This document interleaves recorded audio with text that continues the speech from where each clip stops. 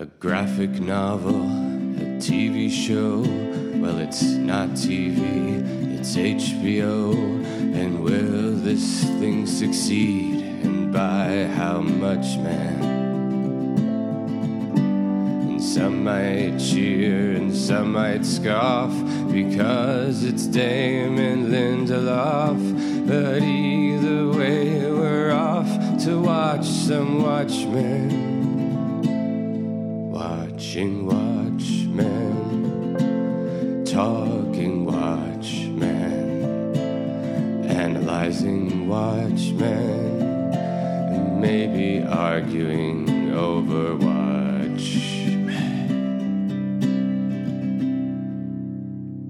Hey, did you watch that? Did you watch that? Did you see that? Ooh, I saw what that. You watching? What you watching? I watched it. I watched Watchmen. Did you watch Watchmen? I watched Watchmen. I watched Sure Watchmen. did. Pete, you watched Watchmen? Oh, yeah. Yeah, thanks for chiming in with a little bit of watch there. I'm Alex. I'm Justin. I'm Pete. And this is the final official episode for now of Watchmen Watch, our Watchmen HBO and comic book podcast. We are doing an episode 9.5 rolling off of the season 1 finale, See How They Fly. Now, we talked pretty extensively about that last episode there, but held off on any final predictions, assumptions about a season 2 or anything like that.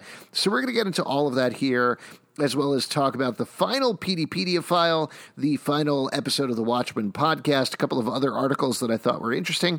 And by the end of the episode, we're going to get to your questions, theories, and comments that you guys sent us both on Twitter at WatchmenWatch1 and also on our Patreon Slack, patreon.com/comicbookclub. But first, I want to ask you guys, you fellas, since we've had a little time to marinate in the episode now, marinate in the season, any changes in feelings, overall feelings about everything? I'm ready to go to the grill and be a tasty meal. Wow. I'm fully I marinated. The farther I get away from it, the more I love it. Really?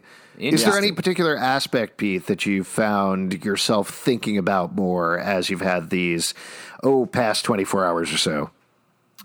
I just thinking about, like, just the choices they made when you kind of step back and look at all the thing as a whole and the ride they kind of took you on and the craft in which they did that with each episode.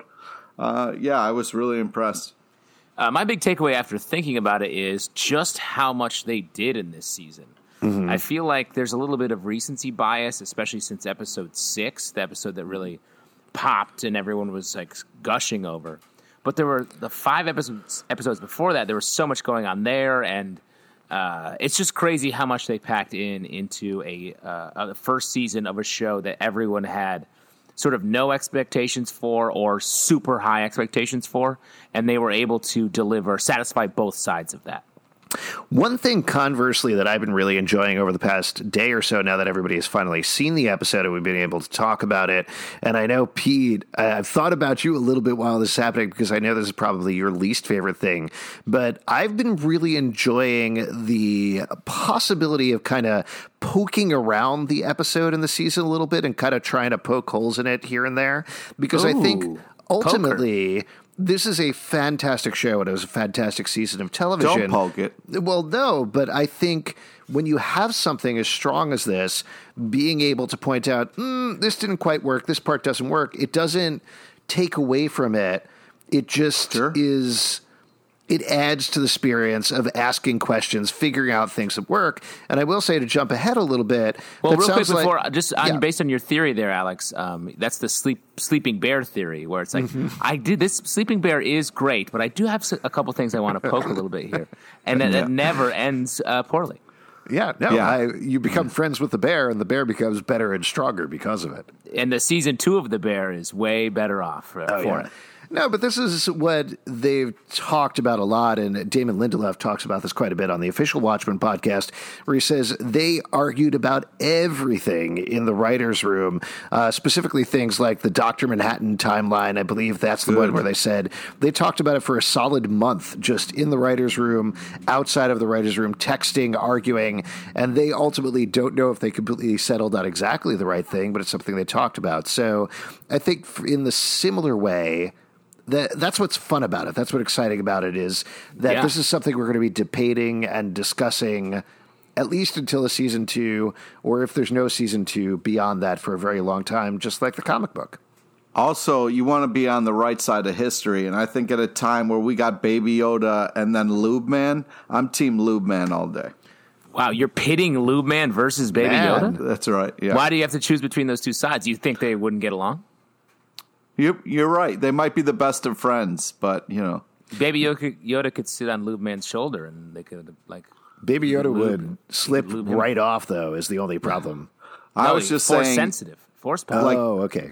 Different shows are giving gifts, you know, like Mandalorian is giving this gift of Baby Yoda, and, you know, Watchmen is giving us this gift of Lube Man. They're also giving us gifts, which is what I thought you said. Specifically about those two very specific things. Now, let's kick this off, though. I want to jump ahead because this is the big thing that I cannot believe did not come up on our recap podcast. Pete, I'm disappointed in you not bringing this up at all. You bring up Lube Man now. You don't talk about him in our final recap podcast because he's the one person who did not show up at all in the final episode. And weirdly, coincidentally, Agent Dale Petey also didn't show up. Now, we talked about with the last Peteypedia files that there seemed to be some very strong indications that Dale Petey's was, in fact, Lube Man. Yes. And that, in fact, maybe his superhero name is Fog Dancer or something like that, because it comes from the novel Fog Dancing that he seems to have taken his inspiration from. But this final Peteypedia file more explicitly states it that Petey has been missing since what went on in Tulsa. He's been fired from the FBI. They really don't like his recap reviews. They think they're stupid. They're getting rid of the paper copies, but just leaving it online, you know, for no particular reason. And we find out that he has, what was it, a large jug of canola oil hanging around? Yes, canola oil. Very viscous oil. Great choice. Yes, so there you go. So I think it's pretty much confirmed at this point. Dale Petey is, in fact, Lube Man. How do you feel about that reveal? I mean, it's great. I mean, as you said, it's like the, you know, walking on water moment where you don't need to see it. You know you're right. You hated that, though. I did. I wanted to bring that up because, you know, I still... Talk about a bear poking himself. I know she was going to walk on water, but being able to see Regina King walk on water would have been so amazing. Isn't it fun to imagine it? That's the most fun. The theater of the mind. Let's jump ahead. Let's talk. Hold on real quick. I want to see Lube Man cameos across all television.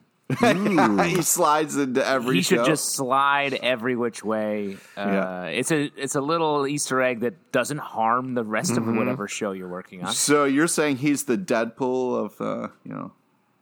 I would say the only thing that's tricky about it is we're heading to the end of the year here in the TV season, so a lot of shows have wrapped up. So I guess there's 2 more episodes left in Mr. Robot's run that are going to go on this week. So I guess he could show up there.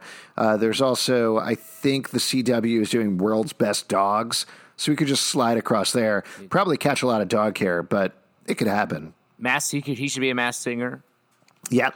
I mean, you know, right now the infinite... crisis that's going on, he could slide into that, no props. Yeah. He's the guy who's going to save the day. He's going to take down the anti-monitor, Pete. Yep. It's going to happen. Let's talk about the ending. Now, a friend of the podcast, he was on one of our bonus episodes, Josh Wigler, did an interview with Damon Lindelof for The Hollywood Reporter that I read. A lot of folks were talking to him, and he kind of said the same thing in every interview, but I did want to point out this one in particular because it covered a lot of ground that I thought we were going to talk about on this podcast. In particular, Damon Lindelof said on the ending a couple of different things. The first thing that he said is, as we were talking about on the recap podcast, part of the reason that Angela's foot touches the water and that's where it ends is because it is this parallel of the last panel of Watchmen. I leave it entirely in your hands.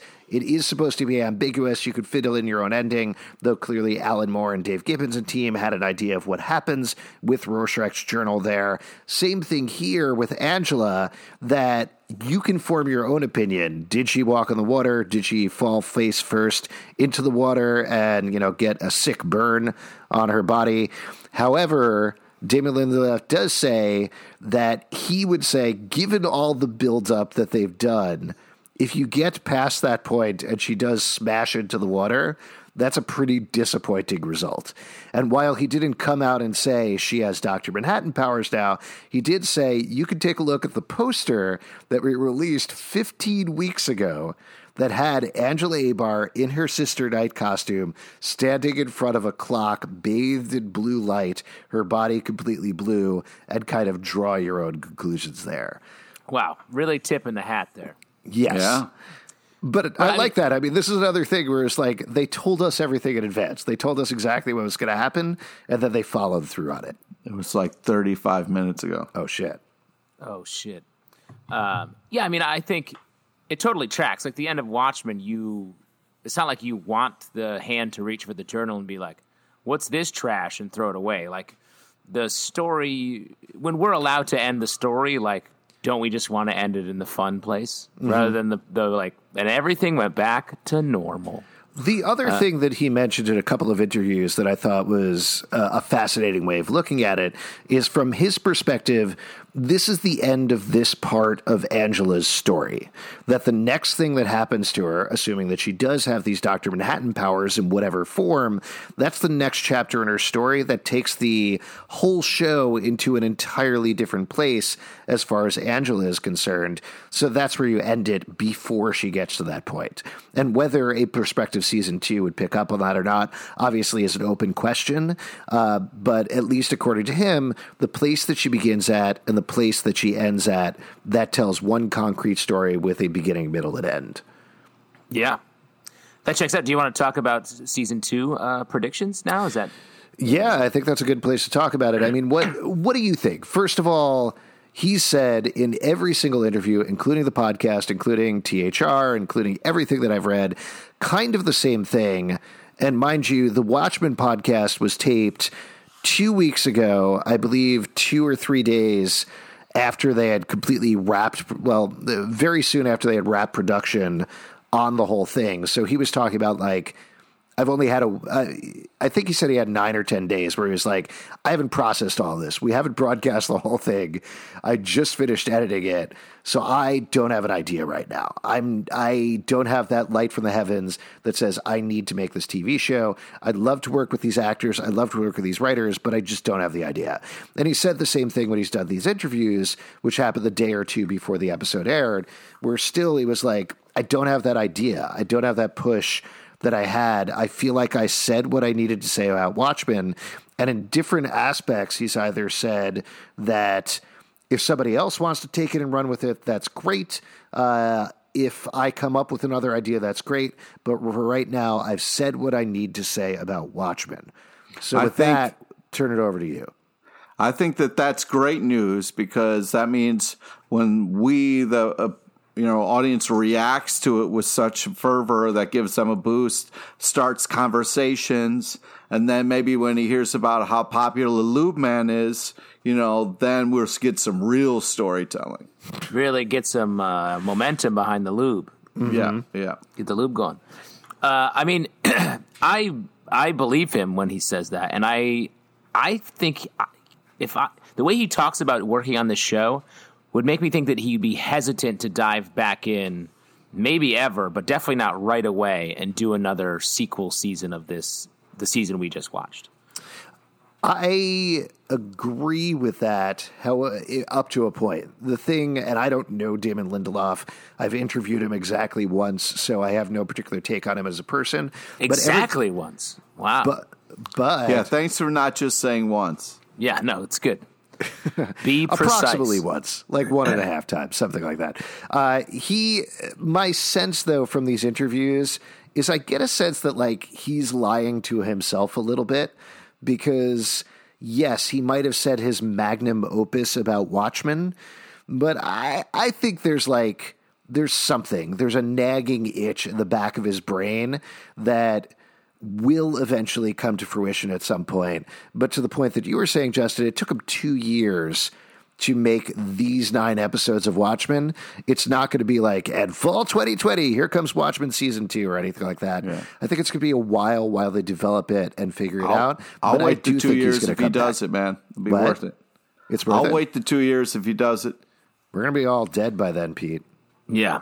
No, I refuse to wait. I will not wait. I demand it. I'll throw this out at you. This is something I was thinking about a little bit earlier today. If Damon Lindelof did not come back for a second season, but HBO was going to do a second season anyway, who would you want to see do it? Oof.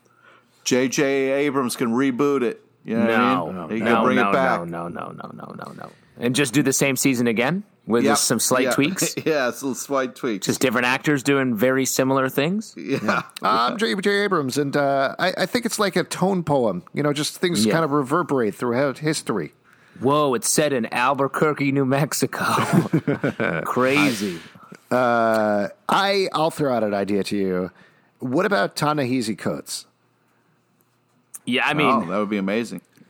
I don't know if he's done TV. Yeah, I don't think he's really done... I mean, I think he's a great writer, and he has a real understanding of the comic book form, and really wants to push the comic book form to take in larger and more intense themes.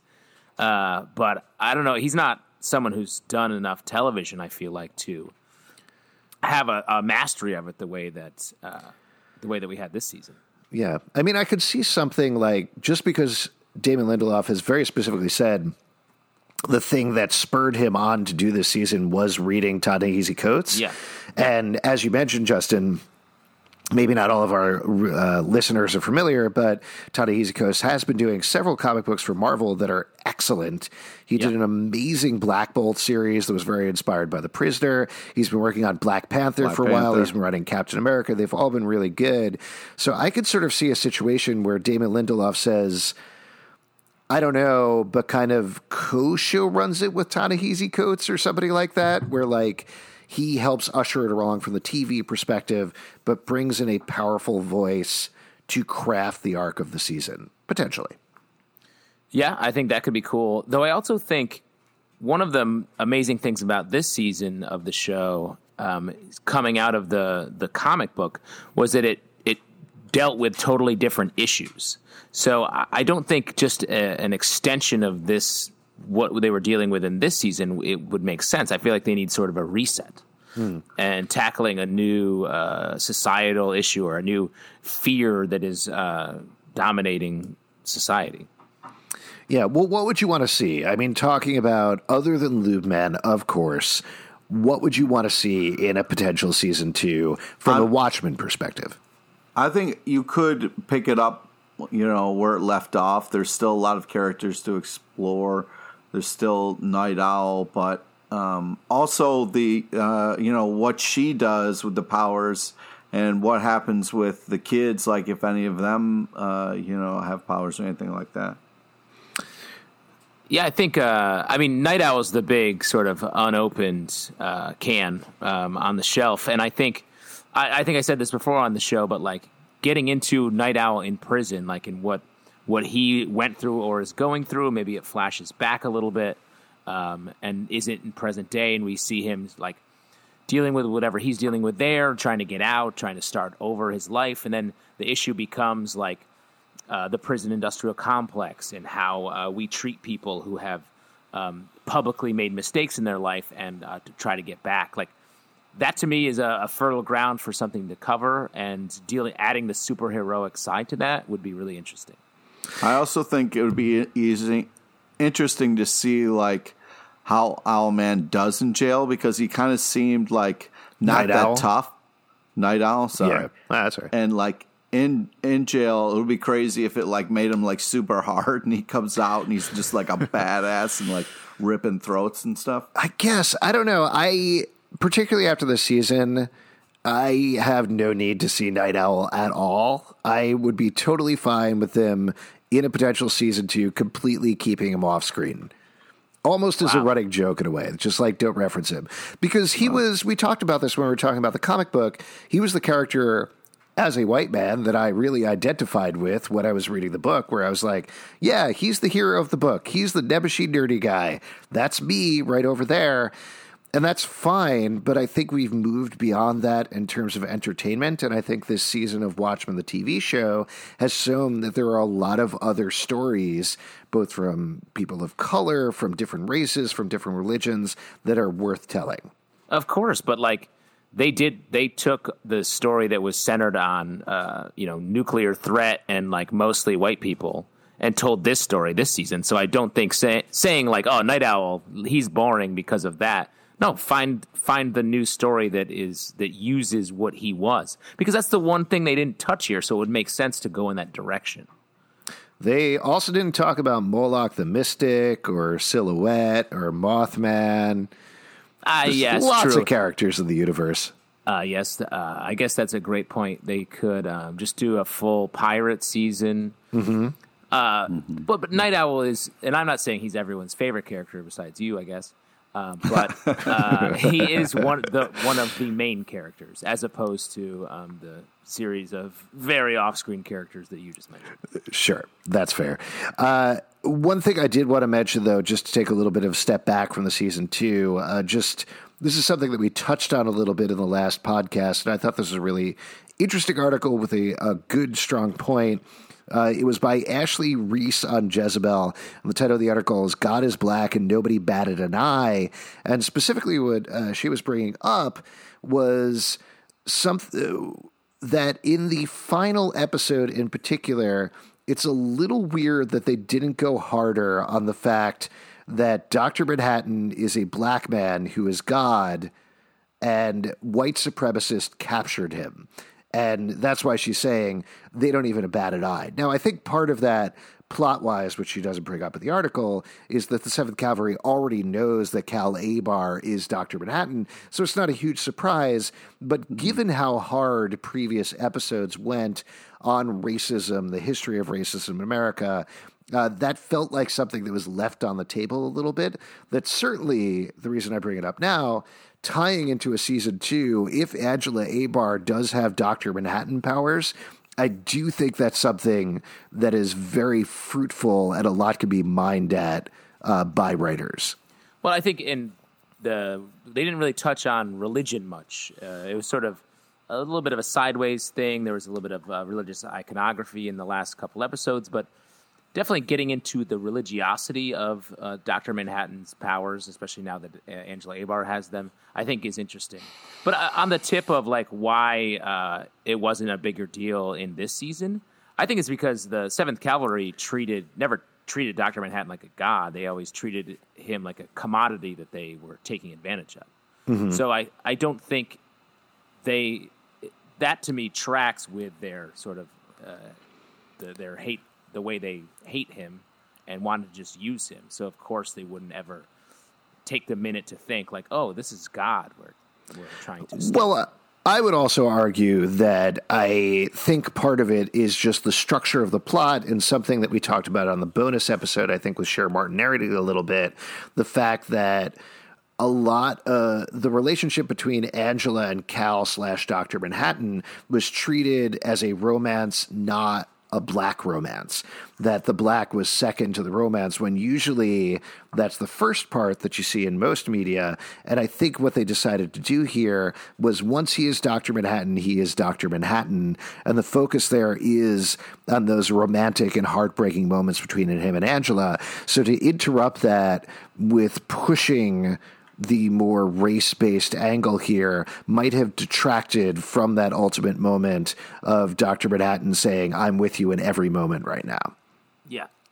Yeah, and I think to that point, it was about the characters at that point. It wasn't, we needed that emotional satisfaction when they already developed such a head of steam on the look at society and the way that everyone's lives are shaped by who they are and where they come from. Also, it's nice that, when they talked about race and brought things up, it was very powerful and very cool and artistic the way they did it. But also, having that be a thing, and then like, you stop and think about that is also really great. Sure. I want to touch on a couple of things from the Watchmen podcast that we haven't covered yet, and we will get to more season 2 speculation in your questions. But a couple of notes that I thought were kind of fascinating, some things that confirmed things that we speculated about or thought were true or inferred were true, others that were pretty surprising. The biggest one to me that was the most surprising is Damon Lindelof came out and said that everything we saw with Adrian Veidt, everything that happened on Europa was the play that he was writing. That when he says in the first episode, I'm writing a play, it's not the watchmaker's son that he's writing. It's actually everything is scripted out to a T, including the trial that he has. And that is why the prosecutor winks at him, because she has properly delivered her lines at that point. And in fact, the whole point there, he said, or at least what he took away from it, is that similar to how at the end of Watchmen, the comic book, Adrian Veidt talks to Dr. Manhattan and asks him, did I do the right thing? Not because he's worried he did the right thing or not, but because he doesn't feel anything about it. He feels just good about what he did, and he doesn't care about killing 3 million people. They tried to get the same sense through these scenes in Europa, where Adrian Veidt sets up a point where he gets to a trial, people are screaming guilty, guilty, guilty at him, but he still doesn't feel anything. And that's eventually why he actually leaves, why he doesn't stay there, all those things. But I thought that was a really fascinating thing to hear out loud and to walk through. Yeah, I love that. I hadn't thought of that either. But it also makes sense. He was in a place where he was just worshipped as a god, and he got bored very quickly. So he had to generate drama, and he created all this goofy, weird drama with all these clone people. Yeah. Adrian Veidt is all drama all the time. Total drama queen. Yeah. He's the smartest drama queen alive. Wow. And Europa is known for its drama program. Exactly. I tried to get in there, but I ended up going to Cornell University instead. I don't know if I mentioned that on this podcast. That's a theatrical powerhouse. Wow. Cornell, known for the legion of actors that it kicks out. Yes. The other thing that we've mentioned quite a bit, but they talked about on the podcast, that I wanted to bring up, not because they talked about it on the podcast, but because it's a question that's been nagging at me a little bit over the past couple of days. Lindelof also confirmed that, according to them, A, Dr. Manhattan definitely died, and B, he can only see in his own lifetime, which is something that we've talked about quite a bit. So here's my question for you. How does he know about the moment on the pool with Angela? Because he says to her, you need to see me on this. Hold on. He's just saying. Oh. Hold on. He says to her, you need to see me on the pool for later. He's dead by that point. He doesn't know that she's picking up the egg. He doesn't know she's going to walk to the pool and walk on the pool potentially. How does he know about that? Because he's leaving the egg for her to do that. So that's what she'll do with the egg. She'll eat the egg and then walk to the pool and do the thing like I showed you to do. It's instructions. I think it could be that. It could be he's like, hey, it's a cool thing to walk on water. So maybe make that your first move. It's great, really hypes you up. But I think the other way to look at it is, yes, he died there, but his powers live on. So it's his he maybe only senses his lifetime, but we don't know. I think there's some looseness there that he is still aware of certain things. Yeah, I think the trickiest thing about it is nearly impossible for a human being to wrap your mind around paradoxes in time travel. And there are always things that are not necessarily going to make sense even when you lay them out. So I'm sure they talked about that in the writer's room. I'm sure they came up with some sort of explanation. But it is one thing to me that feels like, but that's outside of his experience. So I'm not quite sure. Wow, he could have a weird line to draw in the sand, bro. Well, again, Pete, like I was saying at the beginning, when you poke a bear, it's a positive thing. And here we're poking that bear, and the bear's going, thank you for poking me. That never happens when you poke a bear, bro. No, the only words that bears can speak are, thank you for poking me. Every bear knows those words. So it's like I am Groot, but Yes, I am Groot for bears. Yeah. Also, I mean, like you're gonna need to see this for later. Like she's gonna need to see every aspect of his powers for later. So that may have just been anecdotally what he was saying. He should have said that then. You know, Oh he my God, really you're messed ridiculous. up. That's my point. Wow. yeah, Paul Coles and Dr. Manhattan. That's a great. Another thing He should have said, spoiler, listeners, Yeah. I'm walking on water, so she can later do that at the end. Right, after she eats the egg, after she eats the raw egg. That would have been the coolest move. Lindelof also confirmed what we talked about for the very first episode, that Judd killing the guys, blasting them out of the sky in the plane in the first episode was, in fact, to cover things up, which I thought was just a good note to throw in there. Two crazy things, I thought. One, the elephant. They talked about the elephant and said, yes, it's kind of a random element. It's a random elephant, if you will.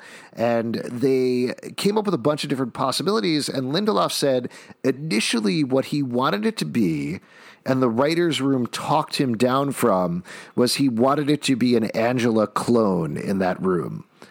And he was pretty jazzed about that idea. And Yeah, ultimately, that's what I thought it would be. you thought it was going to be a clone? Really? Yeah. Oh, that would Really? be weird. Why So did you weird. never say that before this point? No, I'm saying like an older version of her, like, because who else could share that with her, or Louis Gossett Jr. I guess because he's family. Yeah, I mean, I think you were supposed to think that it was Will Reeves. She thought that, yeah. Right, she thought that, and we as an audience were supposed to think that. But initially the idea was a clone, and then they said too many clones. They came up with the idea with an elephant for exactly what you think. It's because an elephant never forgets. They also noted that because of what happened with Lady True, seems like an elephant that is essentially a hard drive full of memories right now is wandering around out there. So big Yeah, season that- 2 thing as well. That elephant's fucked up, man. Oh man, Because that he's poor elephant. Yeah, If they but I bet do- he's not If they scared of do a mice. second season, I want it to be called Loop Man and the Memory Elephant.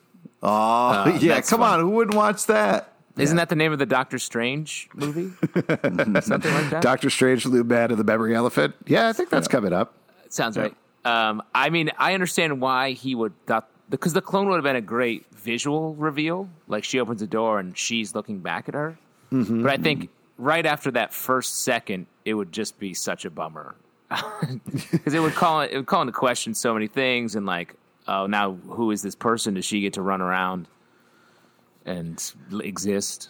Yeah, it definitely raises too many questions that they didn't need to deal with at that point. Last thing is, That's a hell of a change, though, from a clone to an elephant. That's a big left turn. that's the title of my autobiography. What if it was an elephant with Angela's hair? Oh, dude, what?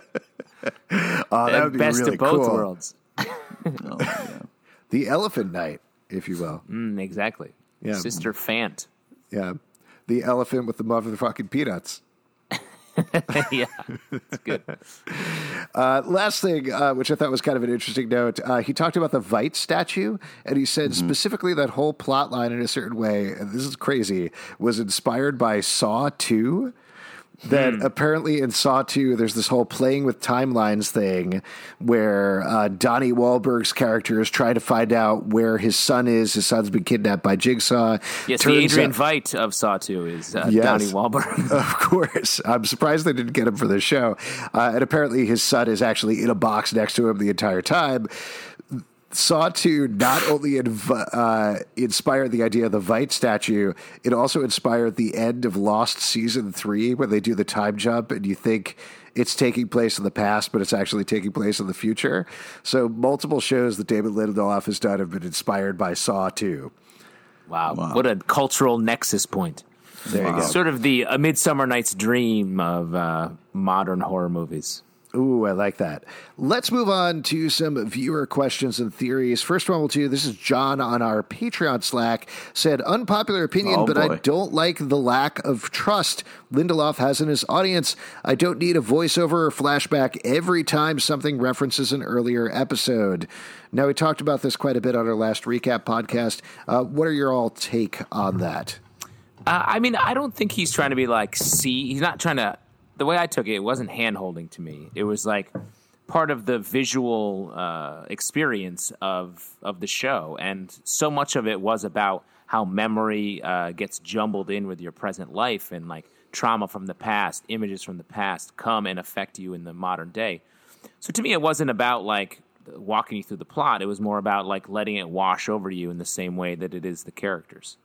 Now, normally I would agree with John, because there's nothing I hate more than when somebody like slaps you in the face with something. Is like, hey, remember this part? I don't believe you're smart enough to hold on to this information. I do say that to you a lot when it comes to our lives.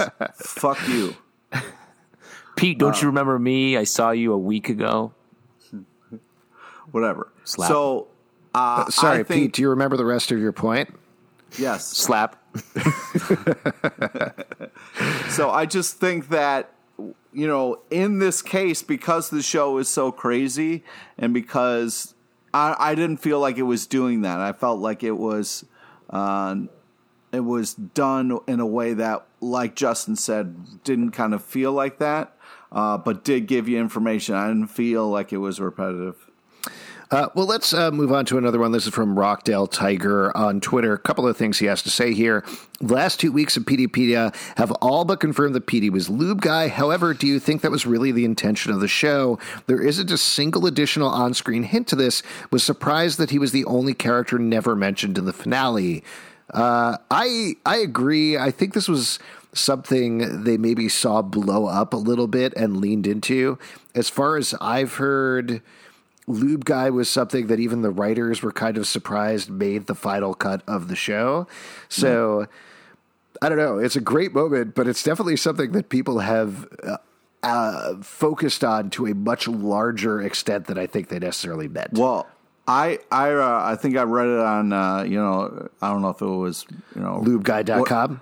LubeGuy.com probably, but I heard that the pitch was Lube Guy, and they built Watchmen just around it, so that they kind of Trojan horse Lube Guy series, which is going to happen. Yeah, it's a spinoff. It's like when they introduced an empty nest in the episode of Golden Girls. Right. That's called a backdoor pilot. Indeed. Yeah, it's like Frasier from Cheers. That's right. Or that episode of the Brady Bunch that spun off some other family. Yep. I don't know. I got nothing. I'm sorry. Gotcha. You just got Lube Man. That said, I think they're so careful with everything. They probably were not like, we don't know who this Lube Guy is. They probably knew it was PD, but then ultimately that's something that just didn't pan out. Yeah. He's such a superhero worshiper that, of course, like he's going to put a costume on, and of course he's going to choose a very stupid one. So, I love it as just a very sideways little thing. I think it was kind of one of those things where PD was kind of infatuated with her and like followed her around, and then like dressed like that to kind of like, fight crime because that's his superpower, and just kind of got busted tracking her, and she saw him. Yeah. Interesting. What are you talking about? His superpower was what? Being skinny? Yeah, Lube Man is his superpower. Like I don't think that's a superpower. He travels through the sewers. Like he can get in and out of the sewers anytime. That's not a superpower. That's a burden. That's when you can't get on the subway anymore. You're like, all right, I guess I'll just take the sewer. Because like, are you saying the only superpowered characters in this season of Watchmen were Dr. Manhattan and Lube Man? Yep. Yeah. I mean, if he's going through the sewers, there's probably a lot of organic material that Dr. Manhattan has dumped there, and he's just getting it, like, whether he's eating it or not, as he's sliding through the sewers, he's definitely getting some of it caught in his mouth. Yeah. That's a great point. Sorry, Lube Man fans. He's eating shit. Gross. He also says, Rockdale Tiger also says, I like the ambiguity of Angela's fate. However, if they do a season 2, I think it's better for no one to have Dr. M's powers. Would like to see Veidt thrown in jail with Night Owl, basically just a Watchmen version of Oz, minus the shitting in each other's mouths. Wow. Really predicted Oz, that. But I got to check it out on HBO Go now, I guess. Yeah, that's an advertisement for you, right? What do you think about that? Do you want them to not follow Angela at all and instead do a little caged heat with Night Owl and oh my God. Adrian Veidt? I mean, I've already made my pitch for the Night Owl in Prison season, so I'm very down for that. I mean, the thing is, this season was all about Dr. Manhattan looming over the series and eventually becoming the centerpiece by the end. So they need to do something wildly different from that. So I don't know what that would be. I'll throw out a pitch to you, because one thing that I think really helped this season a lot was taking a literal time distance from it, that you were able to get enough time from the original Watchmen to go 30 years to do this. Obviously, there's real world time where we've been thinking and talking and marinating about Watchmen, but you also had that for the world and the characters.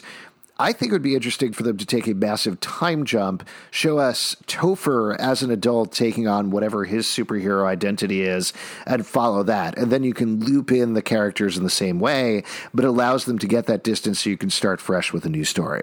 I think you meant Lubin, not Lupin. I was thinking the same thing, and for once I did not want to interrupt.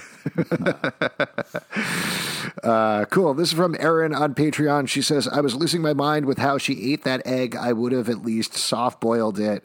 Yeah, I mean, that was pretty gross. But I feel like she would have killed the Dr. Manhattan, right?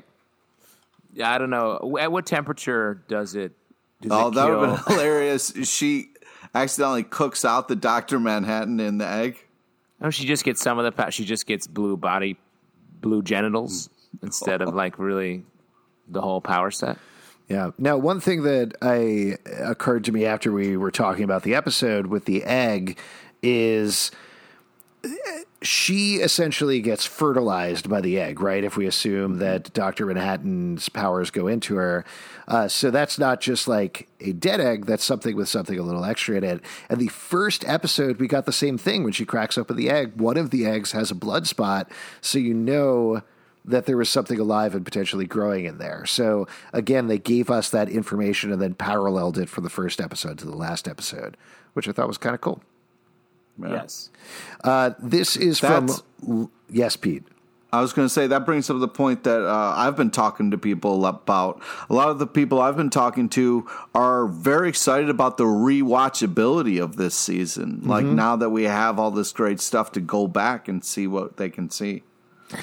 Yeah, I think that's something that is great about this show and has made it a worthy successor to Watchmen the comic book, is Watchmen the comic book has a ton of rereadability. You can go back, find new things every time. Same thing with the TV show, and they've made each other richer by existing. Yeah. Yeah, just like the three of us. Yes. Oh, boy. We made so much money off of this podcast. It's true. We made each other emotionally richer. What are you going to buy? You guys both have nicer houses than I do. Is there some... I'm in a scary basement. This is from Lauren on Twitter. Technically, True can come back, so can Dr. Manhattan. What happens to the Jupiter Moon children? That's irresponsible. And what the fuck happened to Lube Guy? Also, Lady T really outsourced racists to do her work in her capturing Dr. Manhattan.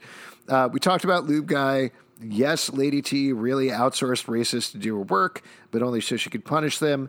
I don't think that's fair. I don't think she was just tracking their plans and was taking advantage of them. She didn't set that in motion.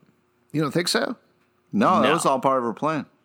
No, I don't think so, because she didn't cause the White Knight. Mm-hmm. The White Knight happened, and that's where the 7th Cavalry learned about Dr. Manhattan. Right. Yeah, but she then was like, gave them the plans to make the Dr. Manhattan, like, suck powers thing. I don't think they gave her, she didn't give them the plans. They were doing their plan, and she was providing, they bought the technology from her. So, stole the technology from her. Yeah, stole. Yeah, but with her permission. Right. So I guess at that point their plan was in motion. So they weren't working for her. She was taking advantage of them and spurring them along for her own ends. I don't know. I mean, like, she had that one scene where she walked right in that house and bought that property in like a very timely manner, and she knew why and when. Like, yeah, but that was part of her plan. Right. But I think this is also part of her plan. Let's talk about Jupiter Moon Children. This is something that I got very worried about today. Do you think with Dr. Manhattan dead, the world on Europa collapses, or does it stay together even though he's gone? I was thinking about that too, because I was wondering if Dr. Manhattan has to like pay attention to keep it going. Like the whole time Veidt was over there, was he sort of like thinking about it in the back of his head? Like, oh, I think okay. it's like once he starts the world or whatever, he can walk away and it's self-sustaining. Yeah, I agree with Pete. I think he sets it in motion, much like God, another God, and it goes. Not familiar. Has he been on our podcast? Yeah, he was in our American Godcast. Oh, okay. So I do think they continue on despite the lack of Dr. Manhattan. Okay, and what about technically True can come back, so can Dr. Manhattan. What do you think? Are they 100% done? Is the door open for them coming back? What's your take? How can True technically come back? I don't know. Clones? I think they're dead. They're dead. They lost. Both of them? Yep. Yeah, I agree. She might have kept... Oh, go ahead, Pete. She might have kept vials of sperm around and, What? Whose sperm? Lady True's sperm? I'm saying Careful. eggs. She could keep eggs around. Hold on. We're going to have to take a quick break in the podcast and explain to Pete how babies are made. Yeah. 7th grade biology. Biting you in the ass. Oh, boy. Where were we? Oh, Jason Williams on Patreon. I was wrong about my opinions of Angela falling in love with domestic daddy, Zaddy, Doc Manhattan. In a way, Tunnel Cal was an upgrade because he could finally be present with Angela instead of experiencing all time at once. Scenes like Angela's last words with Cal, Angela talking with her grandfather in the theater he used to frequent back in the day, or Veidt taking the time to write Daughter as Europa, all bring in the themes of family as well as my tears. So I have a question about Cal, because this is something, again, that they talked about quite a bit on the Watchmen podcast, and they were kind of slagging off Cal a little bit, and I don't know if they were using the word boring, but certainly they were using they were calling him kind of unremarkable and bland. That's not what I took away from it at all, and I think most viewers felt like, wow, he is a really good, nice husband, right? Yeah, I thought that too. I don't think people think he's boring because like he didn't have a lot to contribute to the plot until the reveal. So I think people was just like, oh, why are we seeing him? He's just doing normal things. So people are like, he's boring. Yeah, well, I'll say this: you're boring. You're boring. Do something interesting. I'm going to reveal who I truly am eventually, and then you'll see. Oh boy. Just wait till end of episode 7 of our lives. Can't wait, man. Daniel Cabral on Twitter says, truly the perfect sequel to the comic. Adrian shows he's stuck in 1985 and is dying to be remembered, which he will as he comes our squid in history. I hope there is no season 2. What makes Watchmen the comic series and show great is how it relates to the current political climate. Yeah, it's also, this just occurred to me, Dr. Manhattan experienced love and being human before his death, something he's wanted to have and understand, which made his death peaceful to me. What do you think about that? Nice. I agree. I think that's a nice way of looking at it. Yeah. I don't agree with the not wanting a season 2. I just think that, like, there's a real possibility for some more artistic, well-done stuff. So, what if they just jump to season 3? Ooh. Whoa. That would blow my mind. From Stray Bullet on Patreon, my guess, and this is more for a Thursday podcast, I think, guess what it is that if they do a second season, which I'm almost sure they will focus on different characters altogether. They could still focus on Laurie, maybe tie the show around the FBI, and then see Dan in the second season and focused on Night Owl side. I also doubt Manhattan is dead. He gets blown apart and put together all the time. I kind of hope they just leave the Angela reveal hanging. I would love to see Law and Order Special Watchmen's Unit. I think that would be a lot of fun. Yeah, that would be very fun. Red Scare. Yeah, just investigating mysteries, having a good time. What do you think the possibilities are that they could bring back Dr. Manhattan? I know that we just touched on that, but we mostly talked about Lady True. Is Dr. Manhattan 100% done at this point? I think it'd be crazy to bring the actual Dr. Manhattan back. Pete, anything additional? I just think that you're just going to sit there kind of thinking about how babies are made for a second? No, I'm just thinking about, like, do I want Dr. Manhattan back? I really think that the passing the torch, to go back on that would kind of be negating a lot of the first season. So I just think keep it for a while. You know, it doesn't have to be forever since he can regenerate and crazy shit like that. But, you know, I think they'd be stupid to go back right on it. What if it could be more of a mystery where just like a massive Dr. Manhattan just starts walking around the surface of the earth wrecking shit. Mm-hmm. And that becomes a little bit of the menace, but also the mystery of like, what is this and why is that happening? Or you could see a sort of thing in season 2 where you do exactly what happens in the comic book, where pieces of him start appearing throughout the episodes, right? Like you have a circulatory system show up and a skeleton show up, a brain show up, and it slowly pieces together until he shows up at the end. You could do something like that, but I'm on board with what Pete's saying. I think we've moved past that as a narrative and we are done with him and we're good. Agreed. Last one from Dr. DC Podcast. Hope I'm not too late. You are not. You're right on time. Everything happens at the same time. The show only gives him a few throwaway lines, but I'm wondering what you feel is Dryberg's story role in the intervening years that led to the events of the show. He's in prison now. His ship was appropriated by the cops. I'm curious. Now, I would say go to the PDPD files, first of all, because there's is some more information in there in terms of what happens. Dan Dryberg and Lori Blake were both arrested, stopping Timothy McVeigh from going through with the Oklahoma City bombing. He didn't give up anything about Adrian Veidt and his plan, and so ultimately was thrown in prison, while Lori Blake did and was ultimately recruited by the FBI. But what else, other than being in prison, do you think there's anything that happened with Dryberg's storyline in the intervening years? It sounds like he got a little bit, his sort of innocent side from the comics went away. Just the way that he interacts with Lori and from the PDPD files and the other stuff we learned about, that he made Excalibur to as sort of feels like a nasty present for his ex. So I think there's definitely more of a cynicism to him. Pete, you have any theories about Night Owl in the intervening 30 years? Yeah, I think that definitely, I agree with Justin that he's changed. It is... What's nice is there's a lot of different ways you could kind of go about that with the information we have. But yeah, I mean, it would definitely be worth checking out if they did do a season 2. All right. Before we wrap up here, any final thoughts on Watchmen, Pete?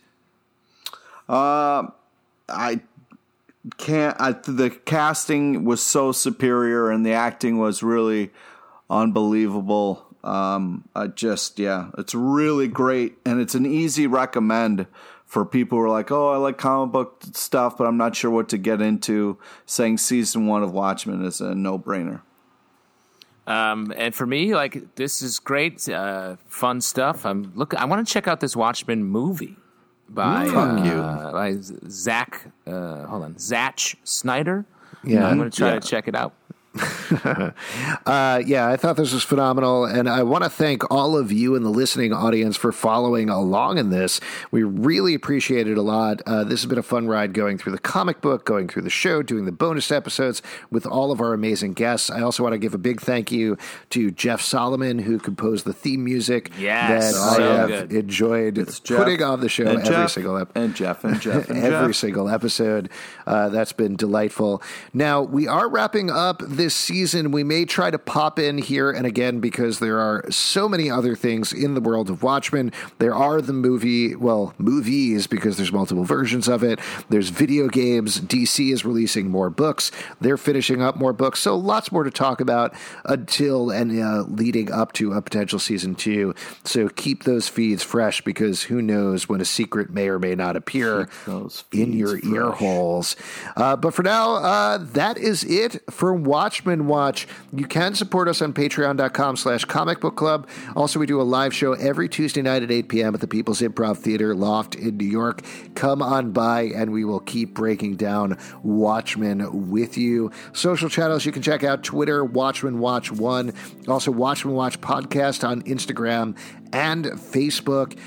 Subscribe and comment on iTunes, Android, Spotify, Stitcher, or the app of your choice. And remember, we taped this podcast 35 minutes ago. 35 minutes ago. Oh, I thought you were going to do that, Pete. Yeah, too. Pete, were you going to do that too? Nope. Oh, there's Lube Guy.